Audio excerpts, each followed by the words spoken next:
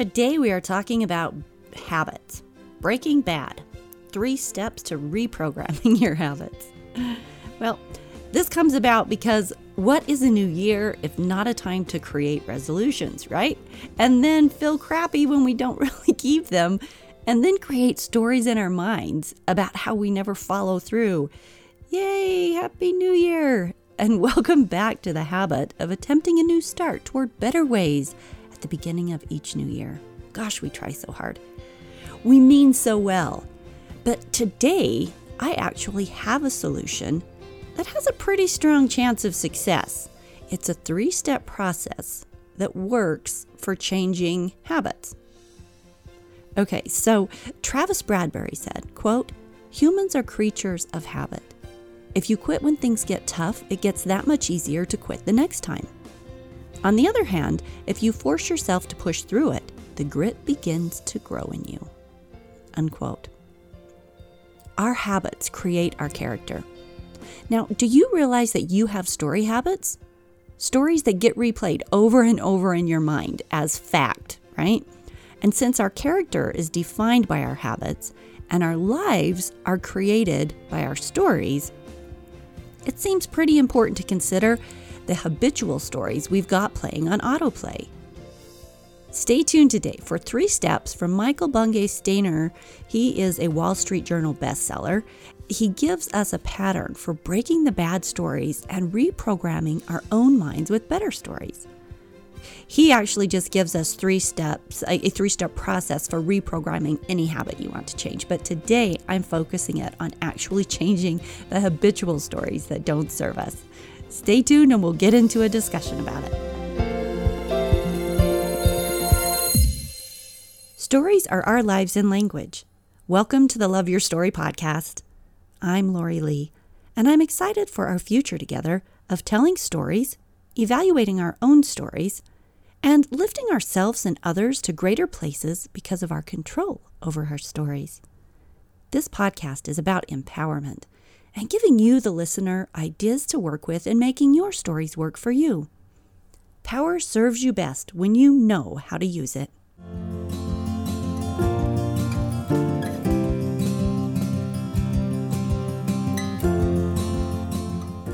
Neville said, quote, "Health, wealth, beauty, and genius are not created. They are only manifested by the arrangement of your mind. That is, by your concept of yourself. And your concept of yourself is all that you accept and consent to as true." Unquote. In other words, what we believe is true about ourselves is perpetuated by the stories that we let play about us in our own minds. And then these stories determine what we believe is true about us, and we behave and allow accordingly, creating our health and our wealth, our beauty and our genius. Our habitual stories create our own concept of self. So, let's ask the first and most obvious question today. What do you consent to as true about you? Have you accepted your own value, your own worthiness, your strength, resilience, and beauty? Have you embraced your own good heart, your own talents and gifts? Do you embody your badass superhero persona because, in fact, that's who you are? Or do you need to change a few stories to get on this track? There is a woman I know who raises her grandchildren. She has literally changed her life of being an empty nester to doing homework, attending sporting events, dealing with curfews, and all the fun and challenge that comes from raising kids again. It's a lot of work. And yet, whenever you talk to her about it, she refuses to acknowledge how absolutely fantastic she is for this beautiful sacrifice of her time, sanity, and years of service in taking on this challenge that frankly exhausts her. She refuses to embrace her own good heart for what it is. She won't claim her Wonder Woman status. Why? When we do hard things like make it through a layoff or a car crash or an illness, when we make it through challenges like a divorce, a lawsuit, a friend stabbing you in the back, And we do it with ethics and behavior that we are proud of. When we reach out to others to lift and comfort and make the world better where we can, there is nothing at all wrong with giving yourself a mental high five and acknowledging that you are doing a great job. Every time you get it right, give yourself a mental hug and congratulate yourself for doing the best you can. Accept your value, your worthiness, your efforts, your strength, and the good intents of your heart. In coaching, I've watched people who absolutely shine with all they have to give, but they don't know it. In fact, many of them believe the exact opposite, that they are unworthy or broken. They don't see or acknowledge their own power and beauty in the world. Not out of any sense of humility, it's just that the negative stories and insecurities have gotten in the way and built up over the years. Too often, I've watched these stories and insecurities determine exactly what the person dares to embark on. Gorgeous people living well below their potential and tangled in fear because they believe false stories about themselves. It breaks my heart because it's such a blatant waste of potential joy. That's why I do what I do. Really, because if the tools we discuss can help someone to be less afraid, to change old stories that hold them back, if the podcast will inspire someone to embrace and allow for their own power, well, that's a fight worth waging, or a project worth doing. So how do we change those stories? Not in theory, but in actuality, right? Today's podcast stems from a new book I've been reading. It's called The Coaching Habit: Say Less, Ask More, and Change the Way You Lead Forever by Michael Bengay Stainer. It's the first part of this book that I'm particularly interested in sharing today, the part where you change your behavior by changing your habits. I bring in his writings because he has a system for actually changing habits. It's not just talking about habits we know we need or want to change. We've talked about the power of getting rid of habitual stories that don't serve us. But now let me present this tool for creating the new habit. It's not what you change, because everyone's going to have something different to change, but how to make that change. So let's acknowledge a couple things. First, we all know that changing old behavior is akin to climbing Everest. Not many people do it. Lots die trying. And those who do it successfully put in a lot of work. Not to make it overly dramatic, but I feel like Michael's simple 3-step program makes changing a habit a lot more accessible. It still takes paying attention and work, but we are superheroes after all, so we've got this.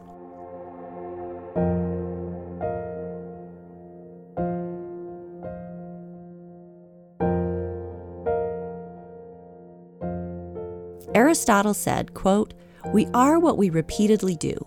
Excellence then is not an act, but a habit," unquote. We've all heard that before. So, how do we repeatedly create and tell stories to ourselves that exude excellence and help us accept all the beauty we are?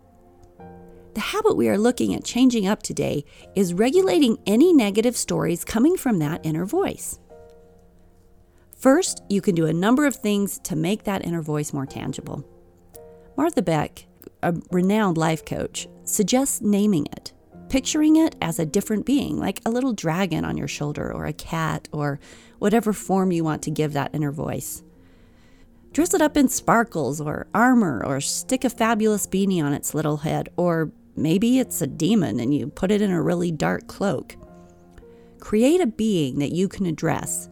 And when it talks, you can picture it sitting there babbling on, and you can lovingly tell it to stick a sock in it, that you've got other positive things you prefer to focus on.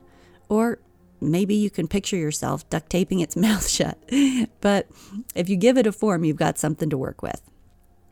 So we've got your inner voice. Now let's talk about how to help it change any negative babble into supportive commentary. In Michael's book, he points out that a Duke University study says that at least 45% of our waking behavior is habitual, and that there has been an increase of grounded findings based on neuroscience and behavioral economics that have helped clear a path for changing habits. So some new stuff going on here. And his work is coming from the place of this research. in a nutshell, he suggests there are 5 essential components: a reason, a trigger, a microhabit, effective practice, and a plan. Now, I know I said there were 3. There are 5 components here, but when we get down to it, there are just 3 steps that you'll redo. So stick with me here. So first, the reason. If you're going to bother changing something in your life, you usually need a pretty good reason. What is that reason? Oftentimes, Michael mentions that doing it for ourselves is not as powerful as doing it to serve others. So less about what this new habit can do for you and more about what this new habit can do to help others that you care about. How does no longer playing small and feeling unworthy serve your family, your friends, and your loved ones? Well, while that seems like a rhetorical question, think about the new example you can be to your kids, your grandkids, other people who are looking for inspiration and a social go-ahead to live their biggest lives. When you believe in yourself and you risk and you live and create your best story, the effect is so broad-reaching it's impossible to actually put a value on it. It's a fact that people look to one another to see what is possible. So when they look to you and see you loving yourself and enjoying life, you've given them permission to live well also. Let's just say everyone benefits when you feel good about yourself. And that's a pretty good reason.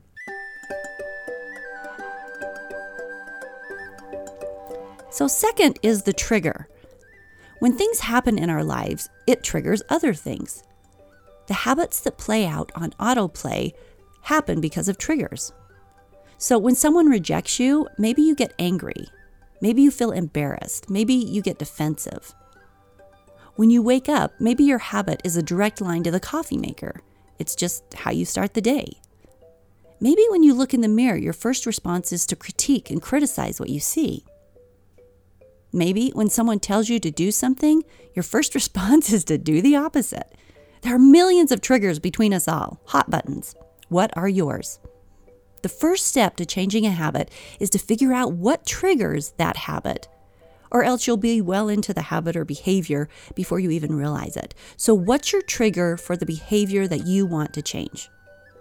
If you know that every time you set up an appointment for a sales call, that the voice in your head is going to be telling you a story about rejection and eventual failure, well, the sales call is the trigger. If you can pinpoint that when your wife or husband comes home with a depressing story about some negative aspect of their day, and they do it every day, and you want to strangle them because they're always dwelling on the negative, well, it's their negative story that is the trigger. If your mom asks you to do chores and it ruins your plans every day, this triggers your frustration and anger, well, then you know that the chore list is your trigger. Okay, so the third step is to determine a microhabit. Michael suggests that we are more likely to create a new habit if we do not get overwhelmed with the change. So decide what the first tiny step is in the new habit, something that you can do that will take no more than 60 seconds to start to create that new habit. That's easy enough, right? Short and specific. A new plan that heads you in the direction that you want to go.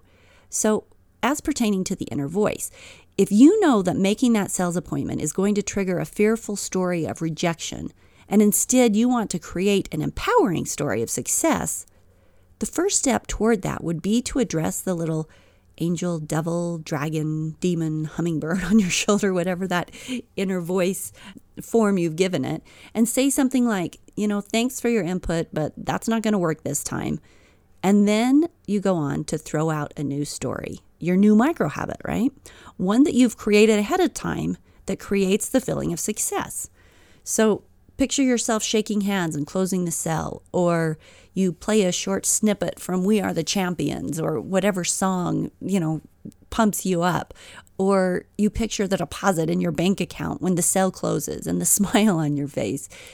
Decide what works for you, but have it ready, just a quick little change of attitude, something you picture, something you can click on your phone.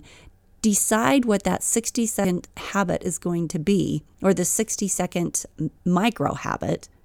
Have it ready so that when the trigger comes, you have a quick step that takes you in a different direction, that takes you toward this better, more positive habit. Okay, the fourth step is to practice deeply. Specifically, Dan Coyle in his book, The Talent Code, he discusses the components of deep practice. They are to practice small chunks of the bigger action. So instead of practicing the whole tennis serve, you would practice parts of it, how to throw the ball, follow through, etc. And then the next part is repetition, repetition, repetition. Do it fast, do it slow, do it differently, but keep repeating the same action. This can kind of make it fun. Notice when it goes well. Practice retrains the neural pathways into new routes, new thought patterns. So whatever that new micro habit is, whatever that new mini story is, practice it. Practice it fast, practice it slow, but practice it, meaning every time that old trigger happens, you come in with the new micro habit every single time.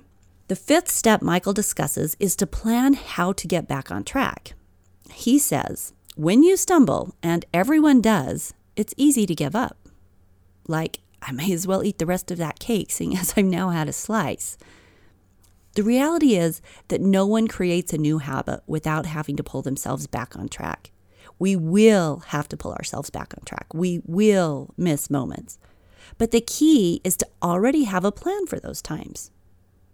He says, quote, resilient systems build in fail-safes so that when something breaks down, the next step to recovery is obvious. Make your habit a resilient system, unquote.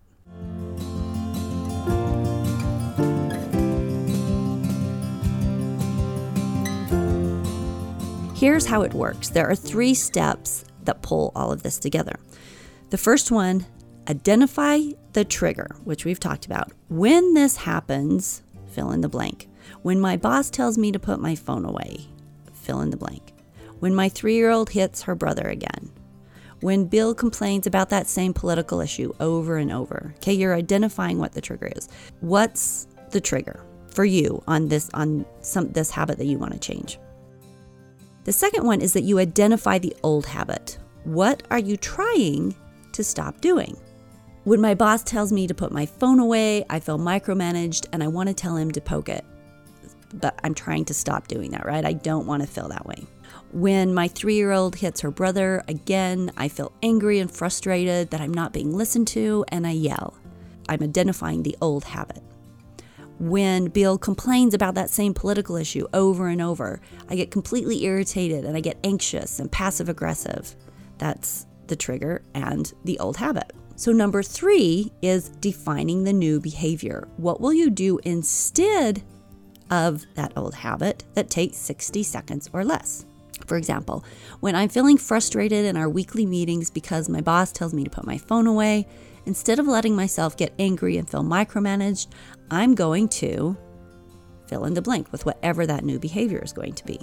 Example, when my mom gives me a list of chores that frustrates the time schedule I had set up with my friends, instead of getting angry and hating her in my head and stomping around the house, I will take a deep breath, shift my plans by 20 minutes, and repeat to myself, I choose to be a respectful person.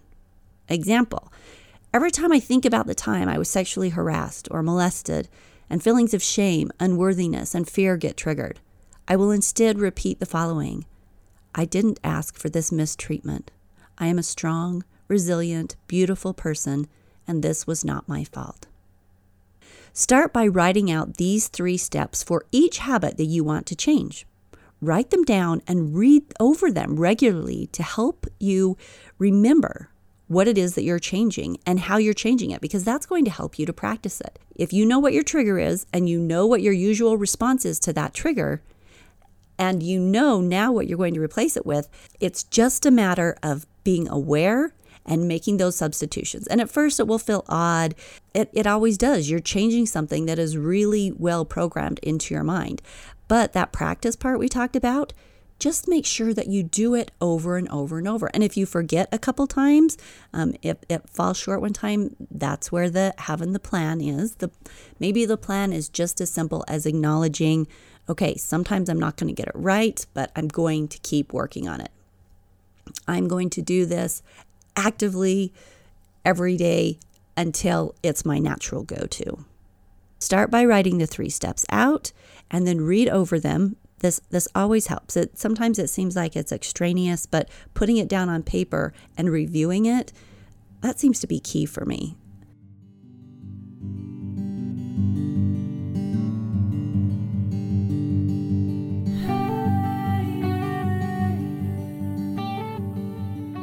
Ovid said, quote, "Nothing is stronger than habit," unquote.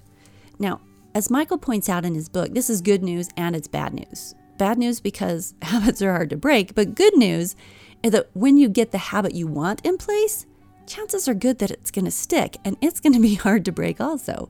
Let's go over those 5 essential components. A reason, a trigger, a micro habit, effective practice, and a plan for when things don't work out. And let's review the 3 steps you create with these 5 components. Identify the trigger when this happens. So fill in the blank there. Identify the old habit. What are you trying to stop doing? And then 3, defining the new behavior. What will you do instead that takes 60 seconds or less, that heads you down the road to the better habit that you want? I think it takes one habit at a time. One thing we really want to change and focus on this, retraining our minds to get rid of the story. If we're doing too many at once, I think we just get overwhelmed and it holds us back. But reprogramming and ideas and stories that focus on our beauty, our worthiness, our strength, if we do that, we're in for one heck of a successful year. And just think, if every year for 10 years you successfully changed even one bad habit, well, I think we'd be further ahead than most, and probably further ahead than we've gotten at this point. That would be 10 bad habits changed. Your challenge this week is to follow this process with just one habitual story that you want to change this year. Write down your trigger, the old habit, and the new behavior, and then get ready to practice. Have fun out there this week, creating your best story every day in the moment. You can access and share all the Love Your Story episodes on www.loveyourstorypodcast.com. You could also sign up for our exciting 21-day challenge, now available on the website. Each day, a new challenge for trying out a story tool. After 21 days, you've tried them all and you get to choose which ones to keep in your life. It's a really fantastic, fun challenge to hop on board with. And if you haven't already signed up, get on and get started.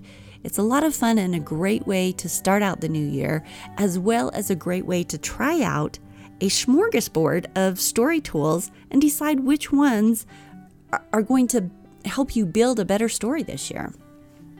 Subscribe, rate, review, share any episode you like with friends or family member today. And information on the book I quoted today will be in the show notes on the website. We'll see you next week.